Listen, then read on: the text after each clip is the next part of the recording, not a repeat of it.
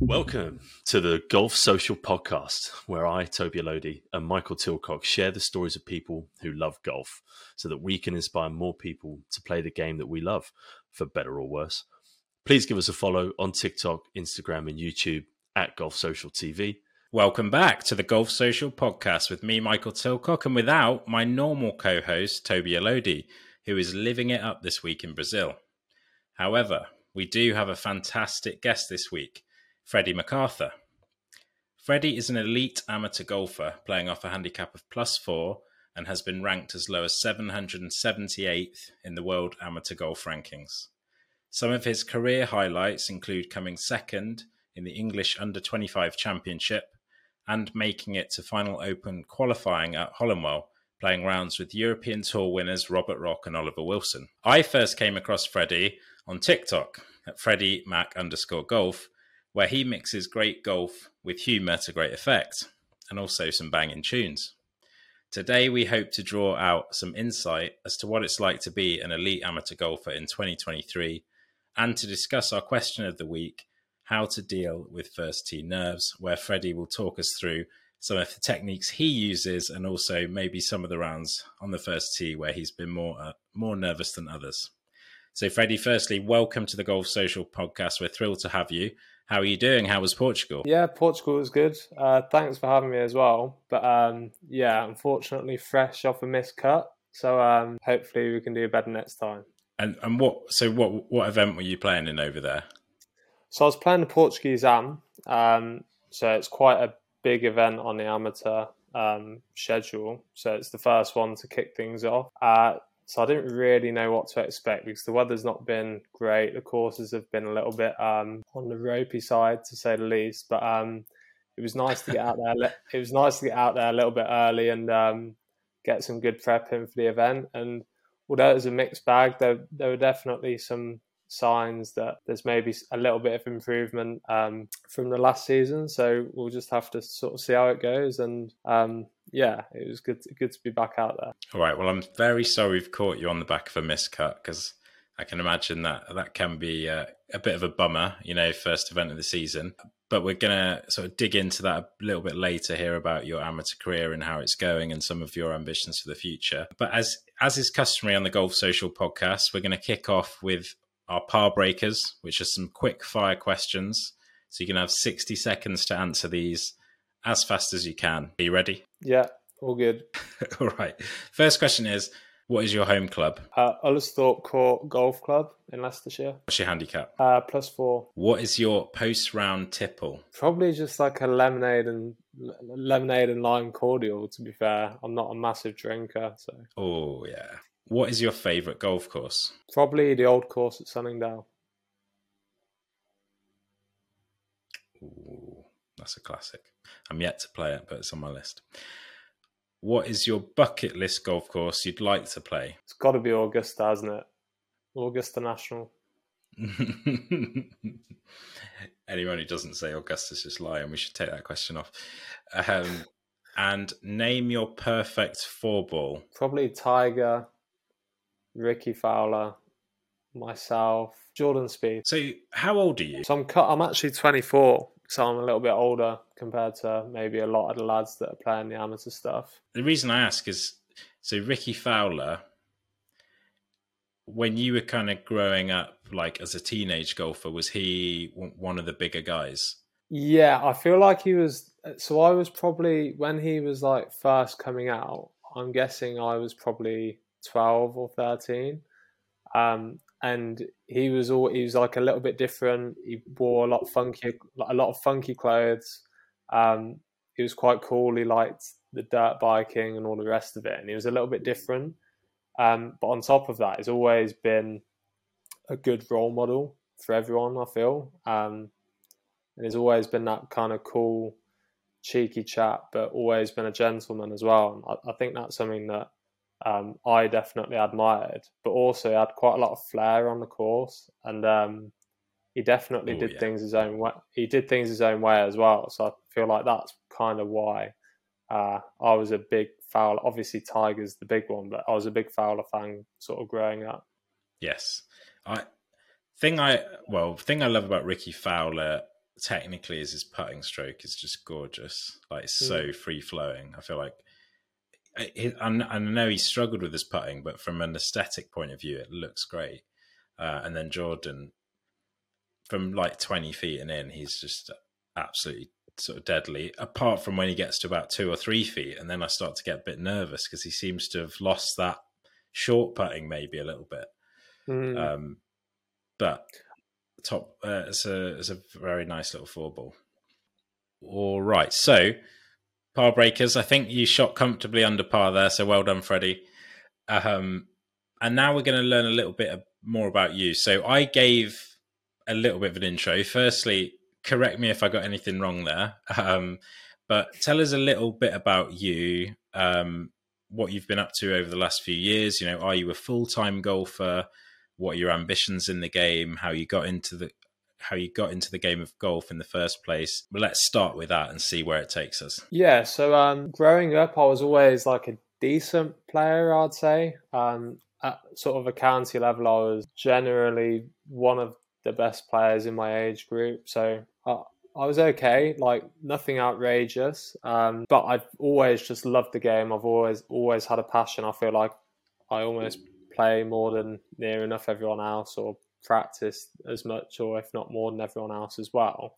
But I was never, growing up, I was never that guy that was winning all of the national boys competitions, or like, don't get me wrong, I was competing in some of them and I was doing okay, but I was never one of the better players. I would say partly because I feel like I had good instruction, but I was just happy to be out there playing and doing things kind of my own way a little bit.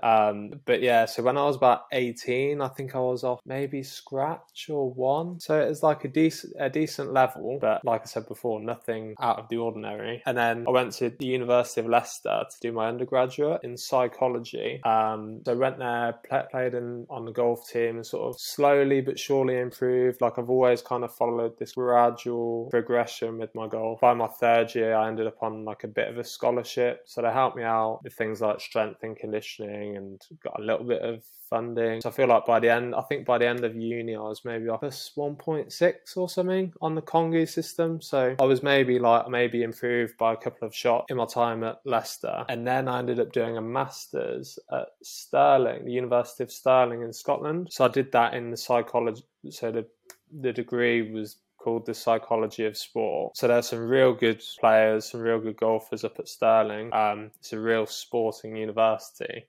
I feel like up there I learned quite a bit about what I wasn't doing compared to what everyone else, those guys who are maybe slightly better than me, were doing.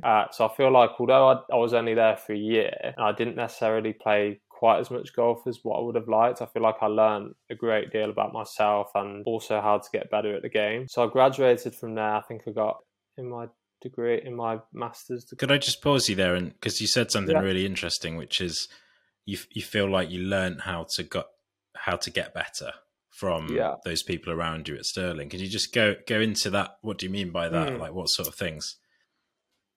I feel like I didn't necessarily know what the better players were doing with their time.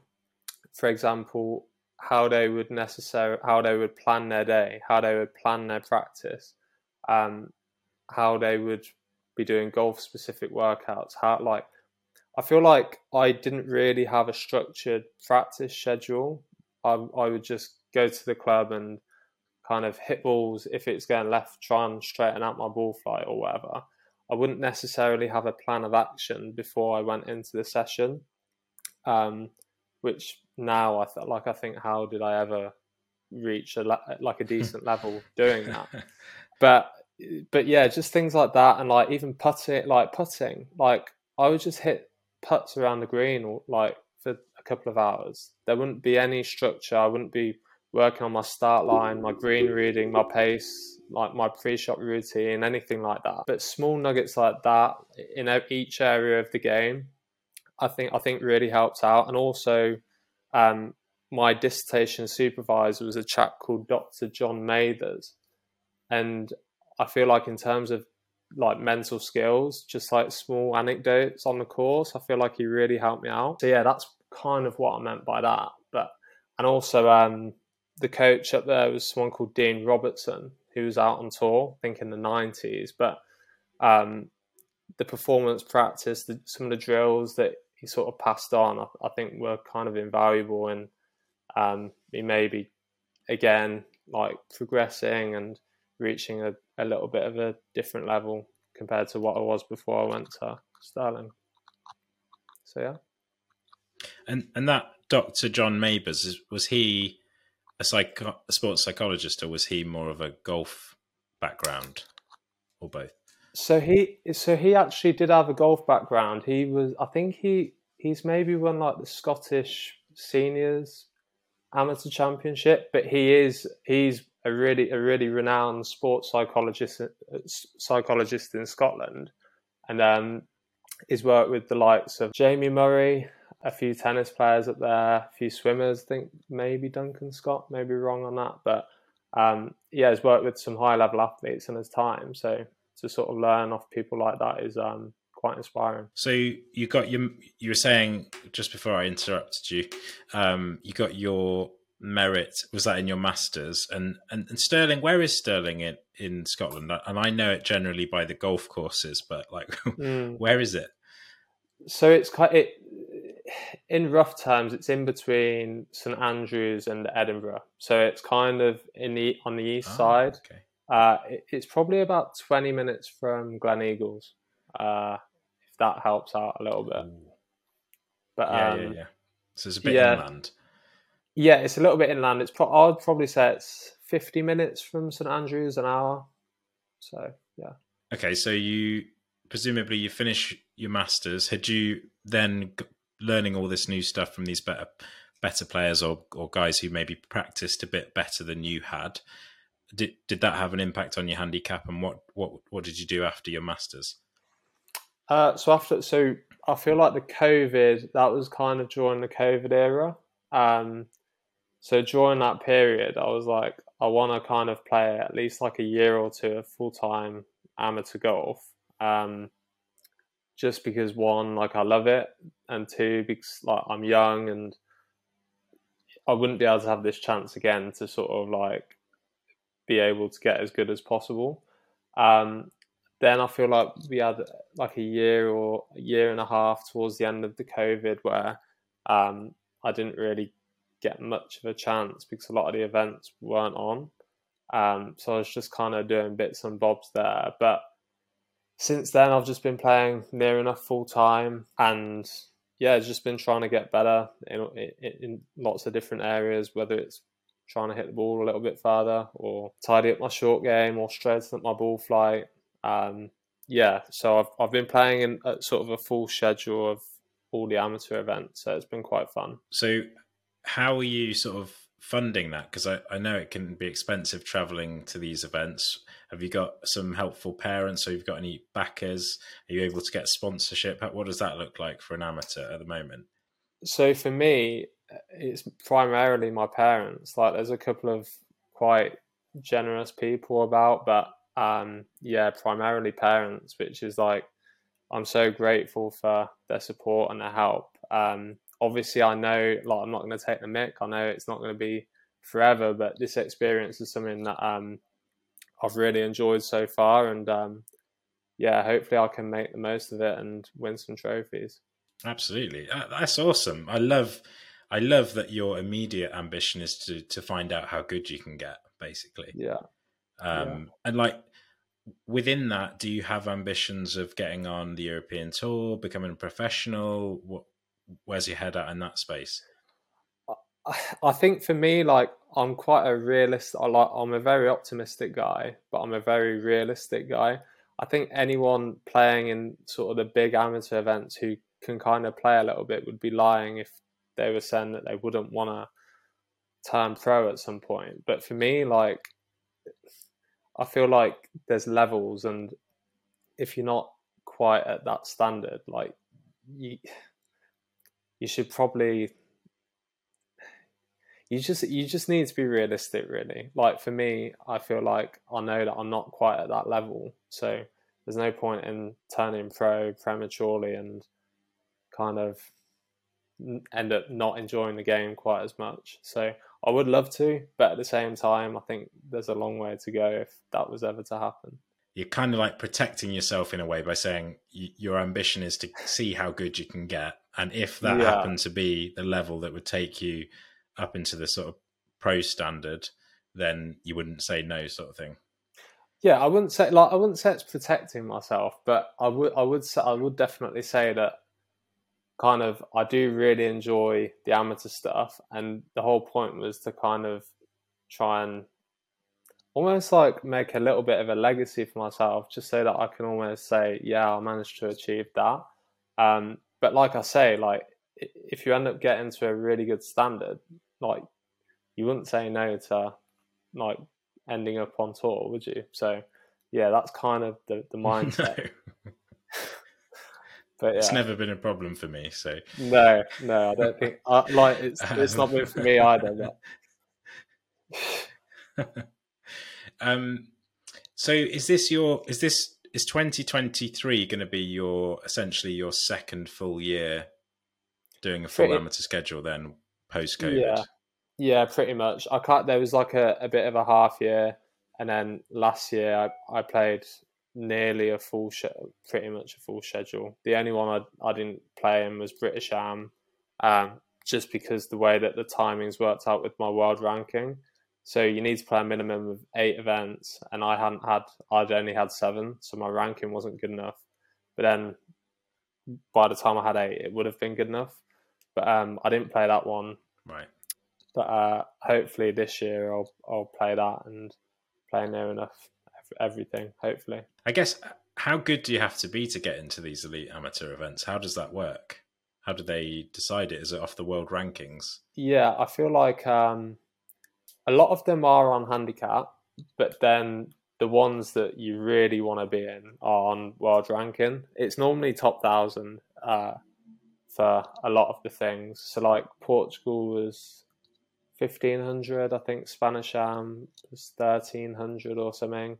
Then British Am is normally top 1,000, for example. So, but it's hard to even get a world amateur golf ranking. A lot of people struggle to meet the minimum requirement that you've got to win like a kind of an elite amateur event in England or come second normally. So it's hard to even get on the system. So I know 1,000 or whatever doesn't sound that great, but worldwide, like 1,000, you've probably had a lot of top 5s and 10s sort of in events in this country. So it's a tough old system, but yeah, you just can't take your eye off the ball. And if I wasn't playing full time, it would near enough be impossible to get into a lot of these events, I think. So I had a look at your results, because you can Google anything these days.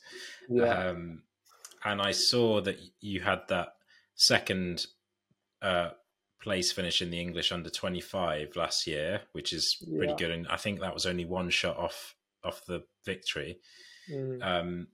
Are there any other, because obviously I don't know the relative strength of these events, but is that kind of like a career highlight, or where would you place some of the other events in that kind of scale? It's tough to say, because like there's an event called the Hampshire Salver, which is like, it doesn't sound nearly as good, but I feel like the field strength was almost better than the English under 25s. And like there's quite a few events where, like, say for example I was to play British Am and make the cut, that's almost like a bigger achievement than winning like a smaller event, just because of how strong the fields are. Like some of these boys, like in those real big events, like genuinely are like potentially going to walk out onto some sort of tour, whether that's web.com, PGA Tour or DP World Tour.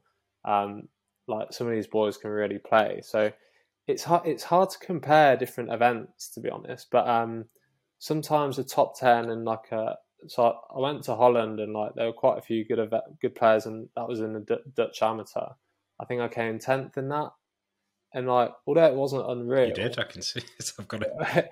Yeah, although it wasn't unreal, I feel like that was almost better than the runner-ups in the other two events. So it's hard to compare, but I feel like that's definitely up there, that runner-up finish. So when you're playing with these top amateur guys, or even people who you maybe see as peers, like, can you see the areas of your game that you need to improve in order to go up a notch in the amateur game, and then to go up a notch in, potentially the professional game?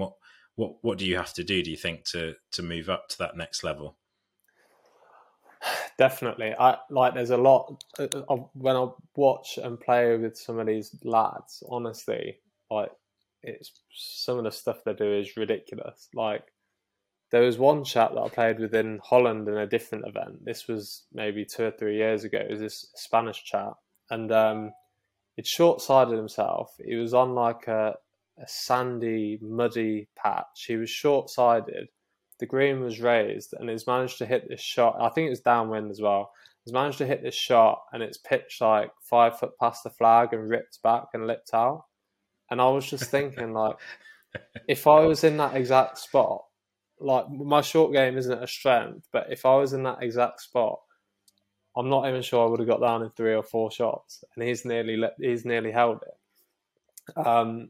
But I think for me as well, like, I'm not the longest, but I'm generally, when I'm playing okay, a lot straighter than everyone else. So I feel like there's stuff that I think is good enough, but then there's stuff that I think is way off the pace. So it's just about working on your weaknesses as much as you possibly can, and understanding why they're not as good as everyone else, and going to town from there. But you also need to maintain your strengths, because if you neglect them, that's when things start to really go wrong. So what are your strengths other than your sort of driving accuracy, I guess? I generally just hit the ball really straight. I don't necessarily strike it as good as everyone else. And when the putter does get hot, it's like really, really hot. But we may come onto it. There are times when things do go wrong, and your strengths aren't quite as good as what they normally are. But generally, when I've had my lowest scores, I've just hit the ball really straight.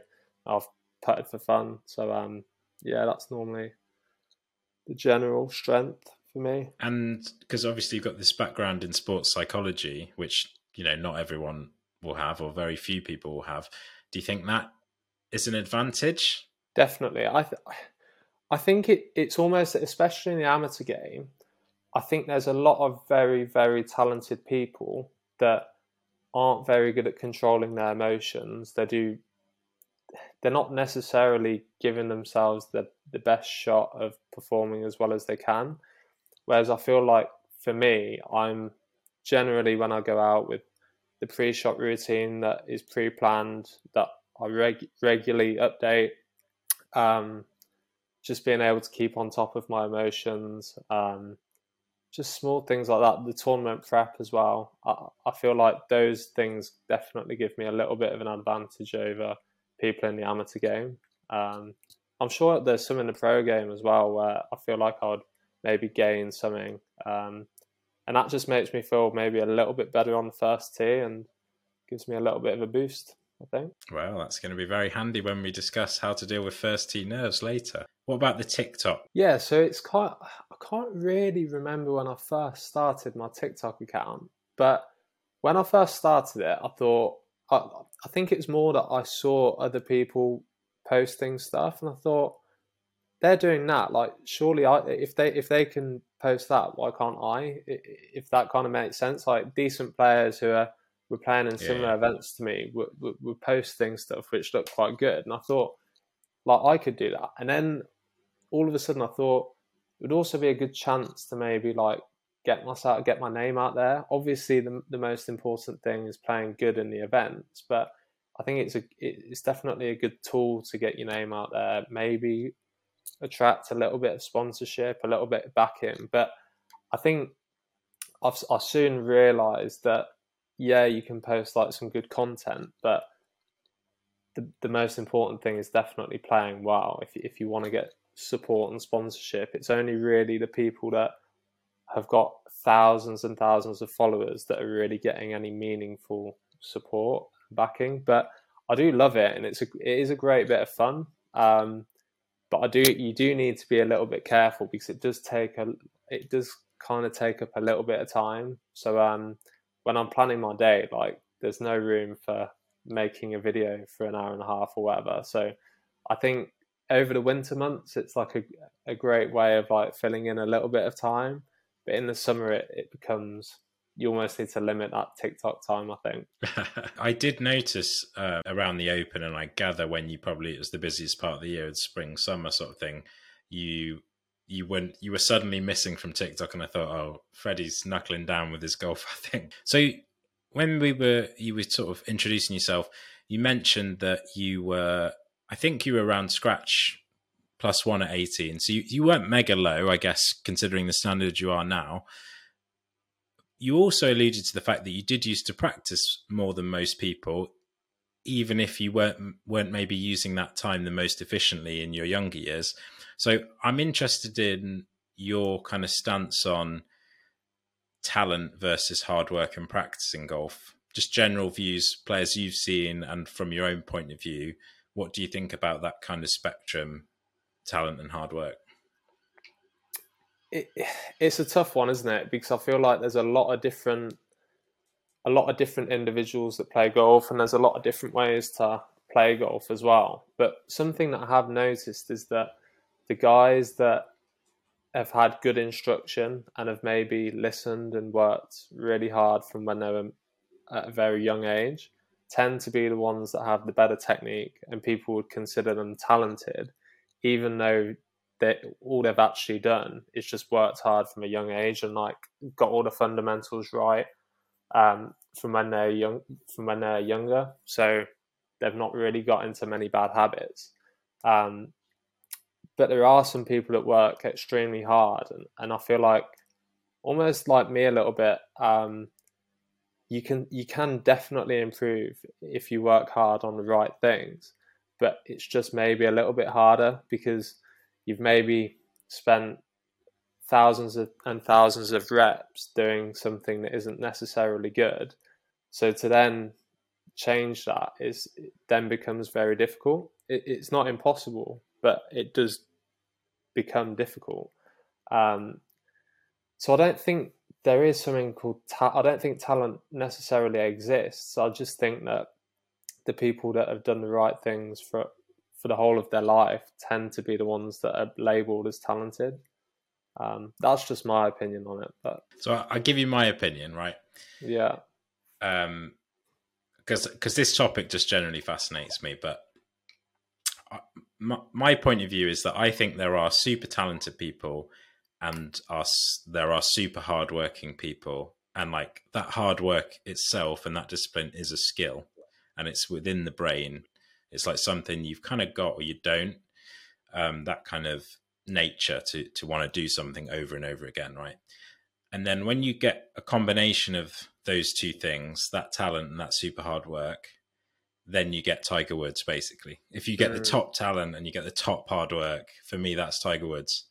And I would say someone like Rory McIlroy is top talent, and he's got amazing work ethic, don't get me wrong, but I don't think he's got Tiger Woods' work ethic. And that's where he's like going to be a legend of the game, but he's not going to be Tiger Woods. And to be honest, this is totally unscientific why I think this. It's mostly based on my younger brother, right?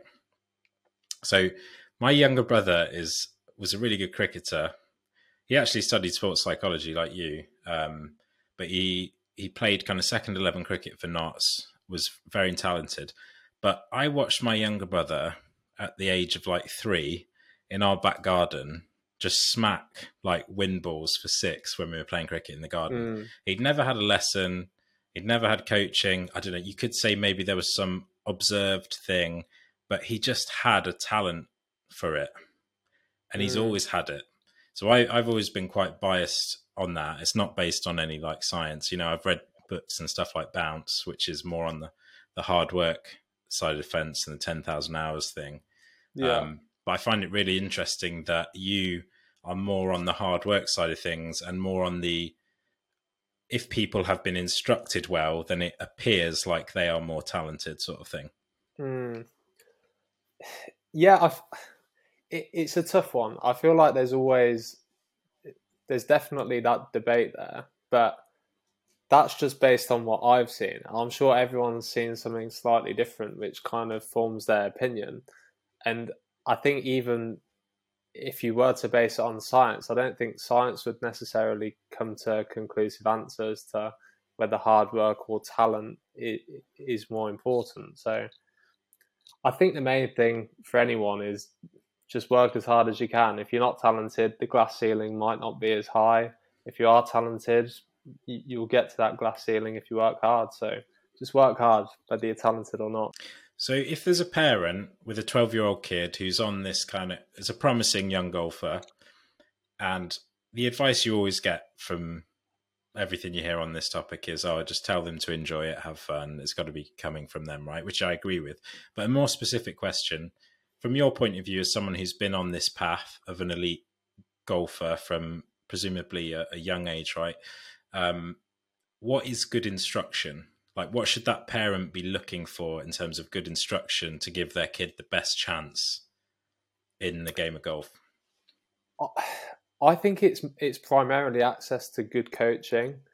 I think the average PGA professional is great, but not every PGA professional is necessarily equipped to be able to create someone that is capable of being in the top 10 in the world. I think if you give someone really good coaching, that's kind of all they need, as long as they love the game and are prepared to work on it. But from if I was to tell a parent as to say they don't necessarily have access to that coaching, I would tell them to try and hit the ball as hard as they can from a young age, because I think speed is actually something that is becoming, you almost need to have it if you want to be successful in the game now. I think for me, I grew up on quite tight, short golf courses where speed isn't necessarily something that's important, but you soon realize that when you play proper courses that are 7,300 yards and what have you, you actually have to hit proper shots. You need to carry bunkers that are really quite far to carry. So I think there's that. And also you can't cut corners as well. If your home course is, you can hit a bump and run, or you can putt from everywhere, you still need to be able to practice shots that you might not face at your home club. So maybe going out and playing as many courses as you can is a pretty good idea, I suppose. But that's the sort of advice that I'd be given. That's I think that sounds like really good advice. And in terms of accessing that elite coaching, how does someone find the best elite coaches? That's a tough question. I think the big issue is, if you don't necessarily have a lot of money, you don't have the funding, it's very, very difficult to get into golf. And something that I've noticed is that the people that are in the national squads, generally, not all the time, but generally are the ones that have had parents that have maybe spent thousands and thousands of pounds in getting them that elite coaching right from the start, because it's not cheap. There's some lads genuinely they have 20 hours of coaching in a month, which is ridiculous. But I think that's all you can really do. You can't, golf isn't a cheap sport. You can't necessarily not have the right equipment. You can't necessarily be playing on a poor golf course that's always not in great condition. I feel like you need to always have the best opportunities, but it's a gamble, because even if you have that, it doesn't necessarily mean that the kid's going to want to play and going to enjoy it and improve. So it's a tough one. I'd maybe recommend playing a different sport. It's better than cricket, I can tell you that. I used to play a fair bit of cricket. Oh, you did? Were you a batsman? I was. So I was saying, the reason I say it's better than cricket is because if you're a batsman and you play cricket on a Saturday morning and you've got all psyched up for this game that you've waited all week for, and then you get a golden duck, oh, that's a horrible... I mean, don't get me wrong, the standard of tour pro golf is way higher than the standard of professional cricket. Like, there's no doubt about that. There's just more money. It's a global sport. There's no doubt that it's harder to become a tour pro than it is a professional cricketer, in my mind. But as a mentally destructive sport, cricket has got to be right up there. I mean, golf is probably right up there as well, because you can be 7 under and have a triple bogey on the last and, chuck it all away. But no, I'd agree. Like, I feel like like you say, with county cricket as well, like there's definitely not as many people that play cricket as what they play golf, and it's kind of a lot harder to practice cricket than golf as well. I think that might have something to do with it. But yeah, like you say, for a batsman, if you go in and you just keep getting ducks, it's obviously not the best because you don't get a second chance. At least with golf, like, although it's not the best, it's probably a close second. Like, you do get another hole to at least try and get things back, but it can be quite frustrating. So basically, the advice to parents, you gave some great advice, but also you need loads of money, otherwise you're screwed. Yeah, pretty much. It's not an easy sport to get into, is it? I mean, as well, like, you just need patience, and I feel like most kids don't have that. So it's tough. It is not an easy game to get good at.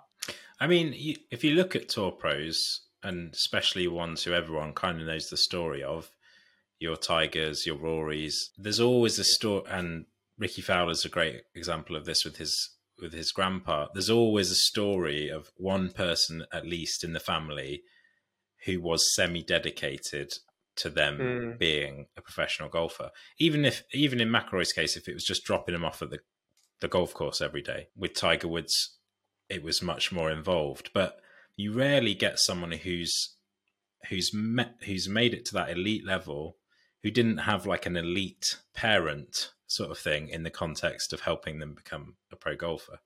What's the role of your parents been in your sort of golfing life? So I feel like my parents have always been really supportive, like whatever I've done, but they've not got a golf background or anything, and that might have been one of the reasons as to why I'd go up to the club and I would just do what I fancied and what I found fun. And I don't regret that. I don't think it's a bad thing. I think it's almost like as to why I love the game as much as I do. But I do feel like I maybe would have got to a slightly better level earlier if I did things a little bit differently. And on the technique side, since you went from being 18 scratch to 24, you're off +4, and you are an elite amateur golfer, technically what's changed in your game since then? Has your swing become flatter or steeper? Like, are you moving your body differently? What's been the change to gain those 4 shots, which are very hard shots to gain? I think one of the things is that I used to kind of just tap it round. Like, generally, I had I still don't have loads of speed, but I had no speed whatsoever. Like, I didn't realise we were kind of when I was 14, 15, we didn't necessarily have TrackMan or quad. It was kind of just coming in at that point. So, and not even on TV, you couldn't see 175 ball speed by whoever's playing. So you didn't necessarily know how far people were actually hitting the ball. If you play at a county level on a short course where the longer hitters might just be hitting an iron off the tee, and like it might be rock hard and you can hit a driver 300 yards, even though you've only flown it 220, like, you don't realise how far people are actually hitting the ball.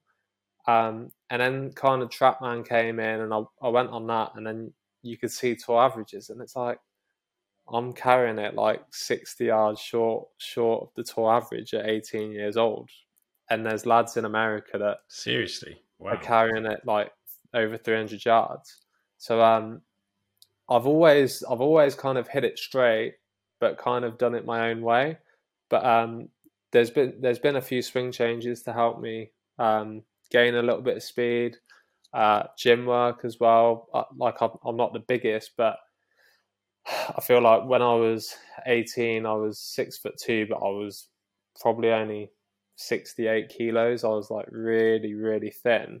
So I couldn't really generate a whole lot of speed. So I feel like gym work, a few swing changes, which is kind of tightened my dispersion down a little bit whilst gaining a little bit of speed. And all of a sudden you're going from thinking that level par is a good score around like a normal course to kind of going out there with that almost a little bit of arrogance, like on a regular golf course, that I would probably go out there and shoot 4, 5, 6 under, whatever it may be on the day, depending on the conditions. But yeah, I feel like speed was definitely the main thing, and still is. Like, I still need to gain speed, but yeah. So, because you are a big lad, like you're a tall lad, are you still 6'2", or are you taller than that? About 6'2", 6'3", something like that. Yeah. And what's your driver swing speed and ball speed now? So I'm probably swinging it about, if I'm moving well and we're not in -5 or whatever it was a few weeks ago, probably say like 110 as an average, which is like that's obviously like at a club and county level, that's quite quick. But in terms of PGA Tour, that's probably still 4 or 5 mile an hour shy of like the minimum requirement. Yeah. So yeah, things like speed sticks, hitting the ball as hard as you can, like in a net, having the intent on the golf course, are all things that you need to do if you want to gain a little bit of speed. I mean, you look at people like Matt Fitzpatrick, who incidentally I watched win the British Boys at Hollandwell when he was 16. And John Rahm was also in that field, but he didn't make it to even the match play in that. And Matt Fitzpatrick was tiny when he was 16, but he's still, when I saw him hit his driver, I was like, you're probably carrying it to, I reckon he was probably carrying it at least 275 when he was 16. I was like, he's not short, especially for his size. And now you see that he's put on that extra 25 yards. He gets up to sort of 120 on a fast swing, and suddenly his game has just gone to a different level because he's closer to the green, basically. Like it does make such a big difference, doesn't it? If you can get that extra 5 miles an hour, then it's going to be transformational for your game if you can keep it, straight-ish. Definitely. I think just like the stats don't necessarily lie, do they? I mean, if you're close to the hole, providing that you can play golf, like you're going to shoot a lower score. Like the stats don't lie on that. But yeah, Fitzy, he's turned his game completely around. He was always a great player, but he's kind of mixed that finesse that he's always had, that great short game and putting, now with being accurate and long off the tee. Like, he doesn't have any weaknesses in his game, does he, anymore? So yeah, he's definitely going to bag a few more tournaments, I think.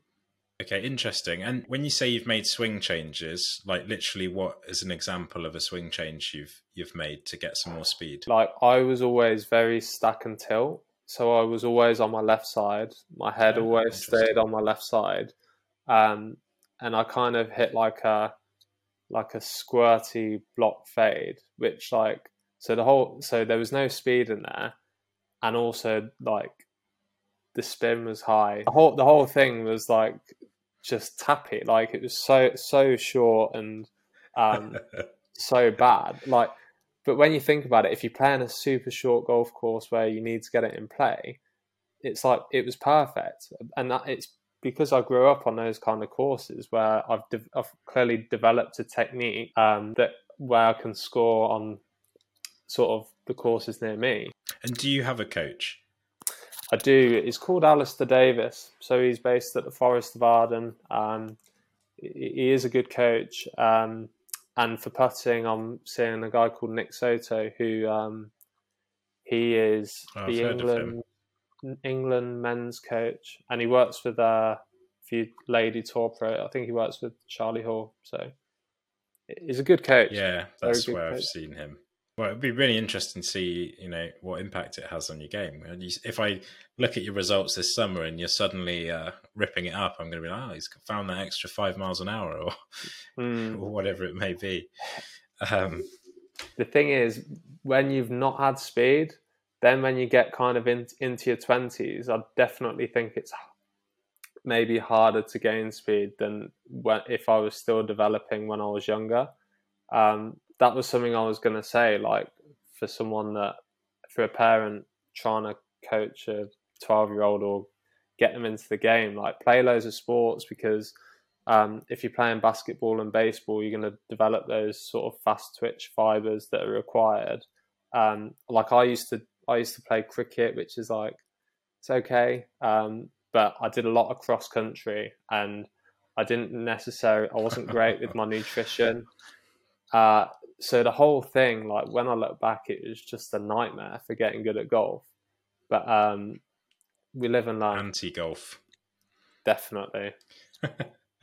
Oh dear. Well, but that potentially means you do have some unrealized potential, right? Exactly. So I have actually watched you play golf. That was at Hollandwell in Final Open qualifying. It's obviously a great achievement to even get to Final Open qualifying. So you talk to our listeners a little bit about what regional qualifying was like, where you played, like how big of a deal was it for you to qualify, and your experience of final qualifying as well? So I qualified. I've actually qualified. This was the second time I've qualified for final stage. You go through a regional stage. I think there's maybe 12 sites across the country or across the UK. And then I think the top 8 or 10 players from each venue around that then go into the final stage. So I think regional stage is mainly PGA professionals, amateurs, and I think there's a few people that have maybe been on the Challenge Tour that have to go through the regional stage as well. So it's not easy to get through, but so I got through that. I think I shot about 4 under. May not be right, but I shot 4 under at Northants County, which it was pretty good. I was like I wasn't striking it great on the day, but I was hitting it straight and I was putting really well. And generally, that's a recipe for shooting a decent score. Well, I find for me that's a good way of shooting a good score. And then obviously we got to Hollandwell in the final stage, which didn't quite go as well. So I got drawn with Oliver Wilson, who I think he's played a Ryder Cup before maybe, and Robert Rock, who he's done quite a lot in the game. I think he might have beaten Tiger Woods in a tour event at some point. So he did. He's won some bits and bobs in his time. So yeah, it was quite an overwhelming experience, to be honest. I think I ended up shooting a pair of 80s or 81 or 82 or something, which was tough to take. But when I look back, I can kind of get it. Like the course, it's not an easy course. I think every part of my game was maybe below the standard that it had been throughout the season in the amateur events. But I think the challenge wasn't necessarily like an ability thing. I think, the standard was super high, and I was maybe a little bit out of my depth. But I think the biggest issue was mentally being ready for that. Like I don't think I'd mentally prepared well enough for that event.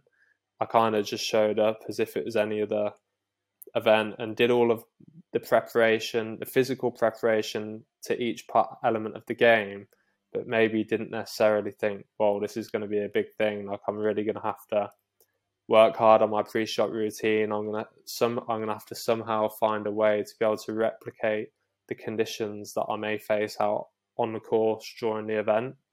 I didn't necessarily do that, and it definitely ended up catching up with me. But yeah, it was a tough day. I set some context for the listeners, which is I think it was a really tough day weather-wise. There was about a 20 mile an hour wind blowing at least. and I think 3 or 4 players were under par only after 2 rounds. So there were European Tour players who were shooting 78, 79. That was not a terrible score on those days. That's for sure. But I'm interested when you say you didn't prepare well enough mentally. If you were in that situation again, and hopefully you will be this summer, I would imagine, how would you actually prepare? I think I would definitely go down more of a performance route.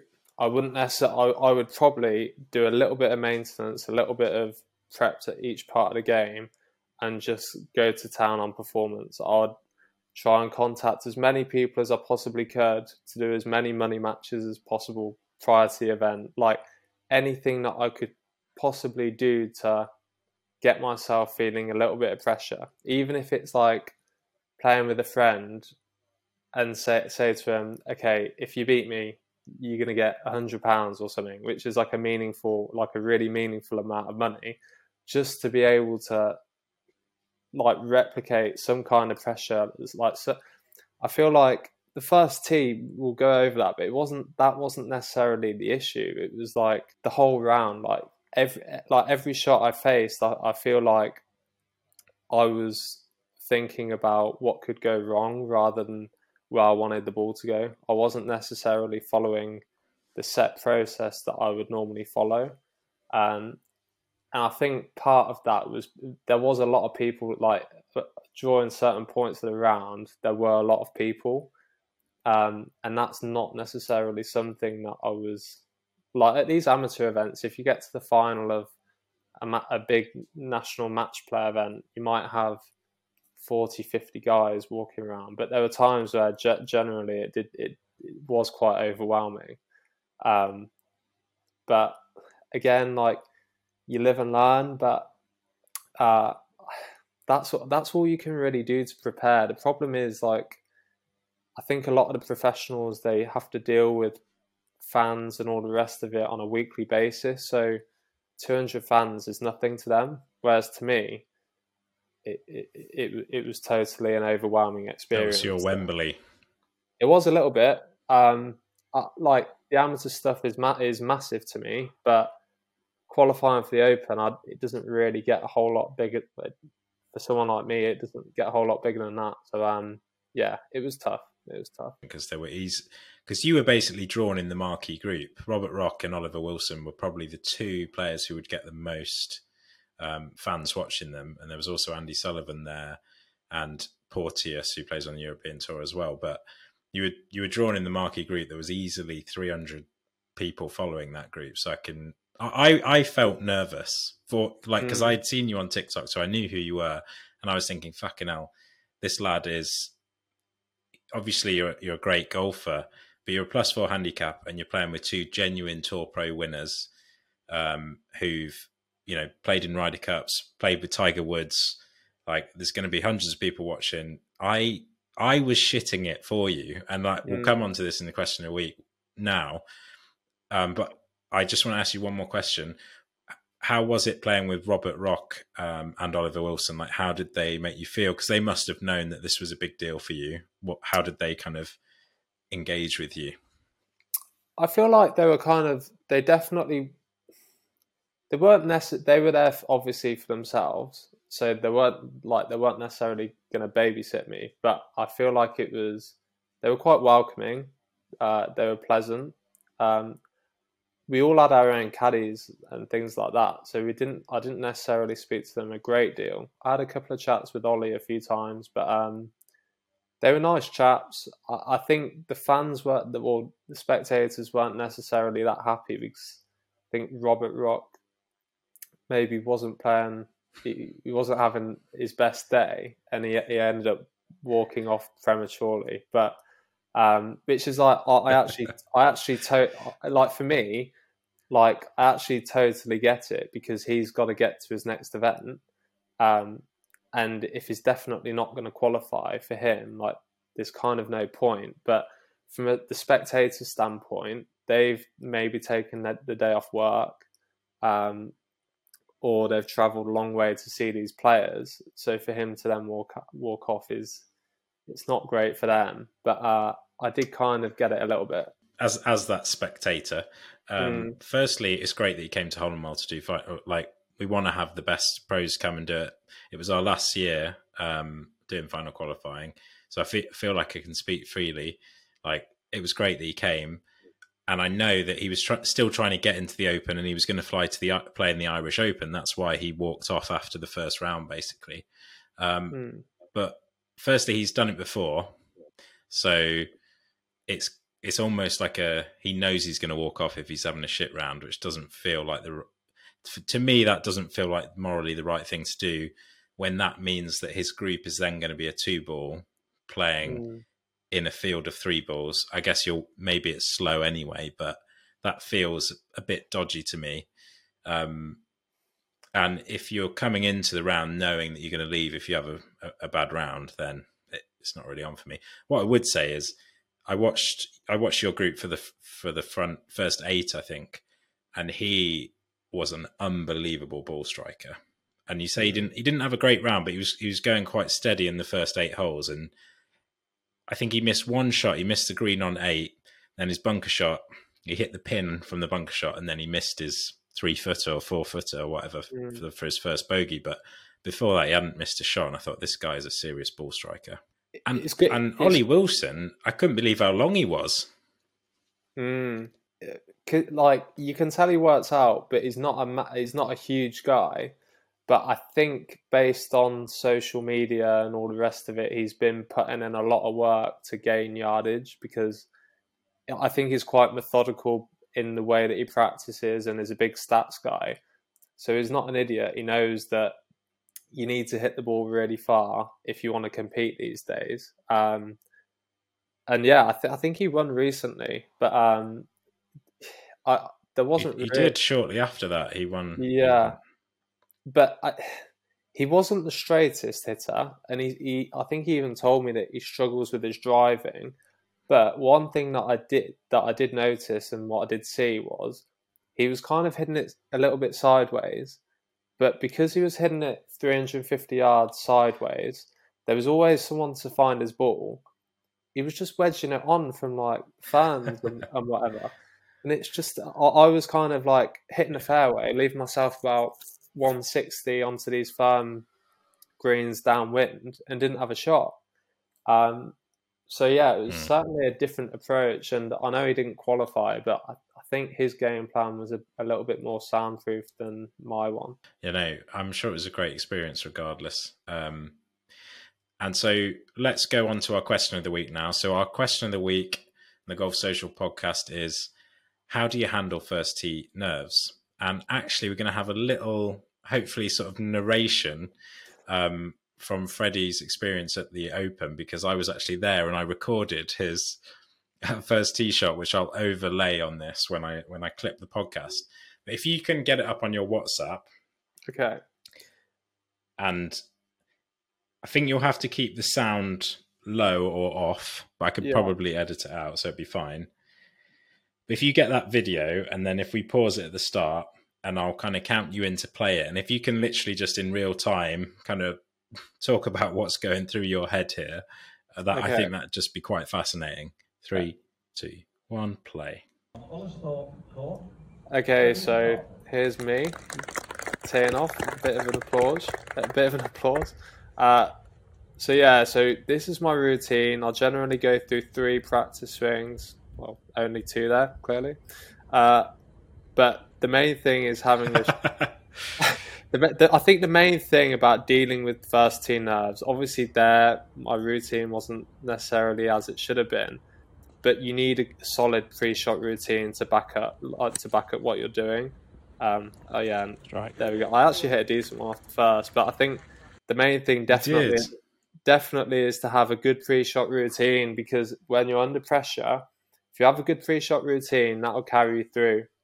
Like, you just need to almost copy the swings that you're doing like beforehand. And like, you can sort of see as well that during my routine, I'll look at the target. I kind of think about where the wind's going. I have maybe one key swing thought. And then I pick a target just in front of the ball for alignment. You can kind of see me dragging the shaft down there. But yeah, I think having a good pre-shot routine, following all the cues, like where's the wind going, what sort of lie do you have, what sort of like visualizing a shot shape as well. I think that they're really important things rather than just going up to it and hitting the ball. Because when you're nervous, that's when the routine becomes quite important. I mean, I'm a 6 handicapper, so obviously we're talking a totally different level. But sometimes when I'm on the first tee, and for whatever reason I'm nervous, whereas normally I might have a swing thought that I'm going to do, often I'll find almost my brain goes blank and I just want to get it over with, sort of thing. So I make a really rushed, quick swing, and I can hit some real horrors on the first tee if I'm not in that mental space. When you're standing over that with, I don't know, was that like a 5-iron or something? I think it was like a 3-iron. I think it was like into the wind. To be honest with you, I just wanted to take a club that was big. I didn't want to hit like a 4-iron. This is what I mean. I mean, what a horrible, under that pressure to have like a long iron. You'd much rather have a driver where you can just, you can hit it anywhere on the face and it'll get up there, sort of thing. You actually hit a beautiful kind of, I think you hit a little draw or something. I can't remember if it faded, and it just finished just in front of the bunker, which is what you would have been trying to do. What is actually going through your head as you step to the ball? So on that particular shot, it actually wasn't too bad. So I was just purely focused on what shot shape I'm trying to hit. Even if you don't execute it, just like have a plan of action. And almost like, I think breathing is also quite important. Like if you're kind of like just not really breathing, then things happen quite fast. But if you can kind of take some deep breaths, like I know I keep saying it, but the pre-shot routine is like the most important thing. Like, expect like things like around the greens as well. Like if you have 3 practice strokes and then address the ball and ignore the balls there, like you're probably going to hit a better chip for like the average golfer. A lot of the outcome is often dictated by the process, i.e. what you do before you hit the ball. Like the swing is dictated by what you do before you hit the ball. So I think that's the most important thing to do. But like I say, like my routine wasn't necessarily on point there, and it might not have been on point for the rest of the round as well. So that could have been one of the reasons why I struggled a little bit under pressure. Do you find it easier on the long game than the short game under pressure? Definitely. Or vice versa? I think easier on the long game. Yeah, like on that particular day, my putting was like a big letdown because it's normally really good. But I generally find short game shots under pressure are the hardest because you're obviously trying to commit, but it's just so feel based. Whereas if you're hitting a driver, you go through your routine and it all like you just commit. You try and hit the ball as hard as you can, and like that's the best. Generally, when you're trying to like just like ease one down the fairway, that's when things can go wrong. Whereas if you're committing and you're really trying to hit the ball hard, like I find that's a little bit easier. But you can't do that with the short game unless you're in a bunker or something. You can't hit the ball really hard. So under pressure, the short game is the hard for me personally. Is definitely the hardest. Oh, that's really interesting, and I think when I overlay that, it's going to be interesting. Just like getting in the head of someone under. Probably, I don't know. Is that the most pressure you've ever been under in a round of golf? I think for me, like it was the whole round, every single shot. I've never experienced that. Normally, you can be like, even in this Portuguese amateur, which I played in recently, obviously it was the first time that I had a card in my hand for quite a while. So for the first few holes, it was like quite nerve-wracking. But after a few holes, you settle down. But I didn't think I settled down at all. Like from the first hole to the third, sixth hole, I was fright. Like my brain was scrambled. Everything, it was so tough. Even with the caddy, like I was struggling to put one foot in front of the other. I was just trying to not make a fool of myself, rather than try to express what I've been practicing and what I can do. And that's not a good spot to be in. Because I watched those first 8 holes and I thought, you were hitting the ball okay. I imagine for you there were a couple of loose shots. I think maybe it was a loose drive on the second, but actually you were striking the ball fine. But there was one putt on the first, you'd hit it to about probably 25 feet, and I think you left your putt maybe 4 feet short or something like that. And I was like, that's just nerves. Like that's avoiding hitting it 6 feet past, and then suddenly you've got a horrible, just what you wouldn't want on the first. You know, if you'd knocked that putt to a couple of inches, you might have suddenly been absolutely fine on the second tee. But it was just, I could feel the pressure you're under, and the one thing I would say is like I just think you'll have learned so much from that, even if I think you're quite conscious about it anyway, maybe more than some people, in like thinking about what you would do next time. But there's no substitute for experience in it. Definitely. I'd agree. I would agree. I think the one thing that I would say is that you can't, you do have to learn. I think the experience and having done it is invaluable, but you can't just do the same thing again. You almost need to make sure that next time is different. And I think that's the main thing for me, rather than just keep doing the same thing and expecting the same results. You definitely need to learn from these things. But yeah, if you learn from it, I'm hoping that next time, hopefully it'll be better. But we'll have to see. Thanks very much, Freddie. So I think that's our question of the week: how to handle first tee nerves. I'm not going to add anything. I'm not going to add anything myself. I just try not to. I just try to think of whatever my swing thought is, and just like try and make contact, and usually pick a driver because it's got the biggest face. But I don't think I'm the best either, to be honest. Actually, I think it's got easier since the handicap system changed, and like you can do a lot more cards. I think that's helped me just get used to having a card in my hand and not worrying about blocking it 70 yards on the first in a medal. When you've got 1 or 2 medals a month, there's a lot more pressure, sort of thing. But anyway, I think that is everything we were going to cover. Thank you very much, Freddie, for being our second ever guest on the Golf Social podcast. Before we go, where can people find you, whether it be social media, email? Where can they get in touch with you? So I've got a personal Instagram where I'm starting to put a little bit of golf stuff on there. So that's Freddie_MacArthur. But TikTok, I think, is my main social media for the golf content. I forgot what that is, actually. I think it's Freddie Mac Golf. So Freddie Mac _golf. If you type that in, you shouldn't be too far away. All right, cool. And you are open to sponsorship. If anyone's listening to this podcast and thinking, Freddie sounds like a smart guy, I'd like to send him some cash to extend his amateur ambitions and career. Are you open to sponsorship offers? I wouldn't want to take anyone's money and kind of feel like I've wasted it a little bit. But if there's any companies out there or people that are really quite wealthy, then that would be nice. All right, mate. Well, thank you very much. You've been an awesome guest. I'm really looking forward to the edit and seeing what I can put it down to. I think there's some great insights into being an elite amateur golfer in 2023 in there. And for our listeners, thank you very much for listening. We'll catch you next week. Please follow us at Golf Social TV on all the social media handles that we have: Twitter, Instagram, TikTok, and even YouTube now. And we'll catch you next time. Please rate and subscribe on whatever platform you're listening on. Cheers, guys.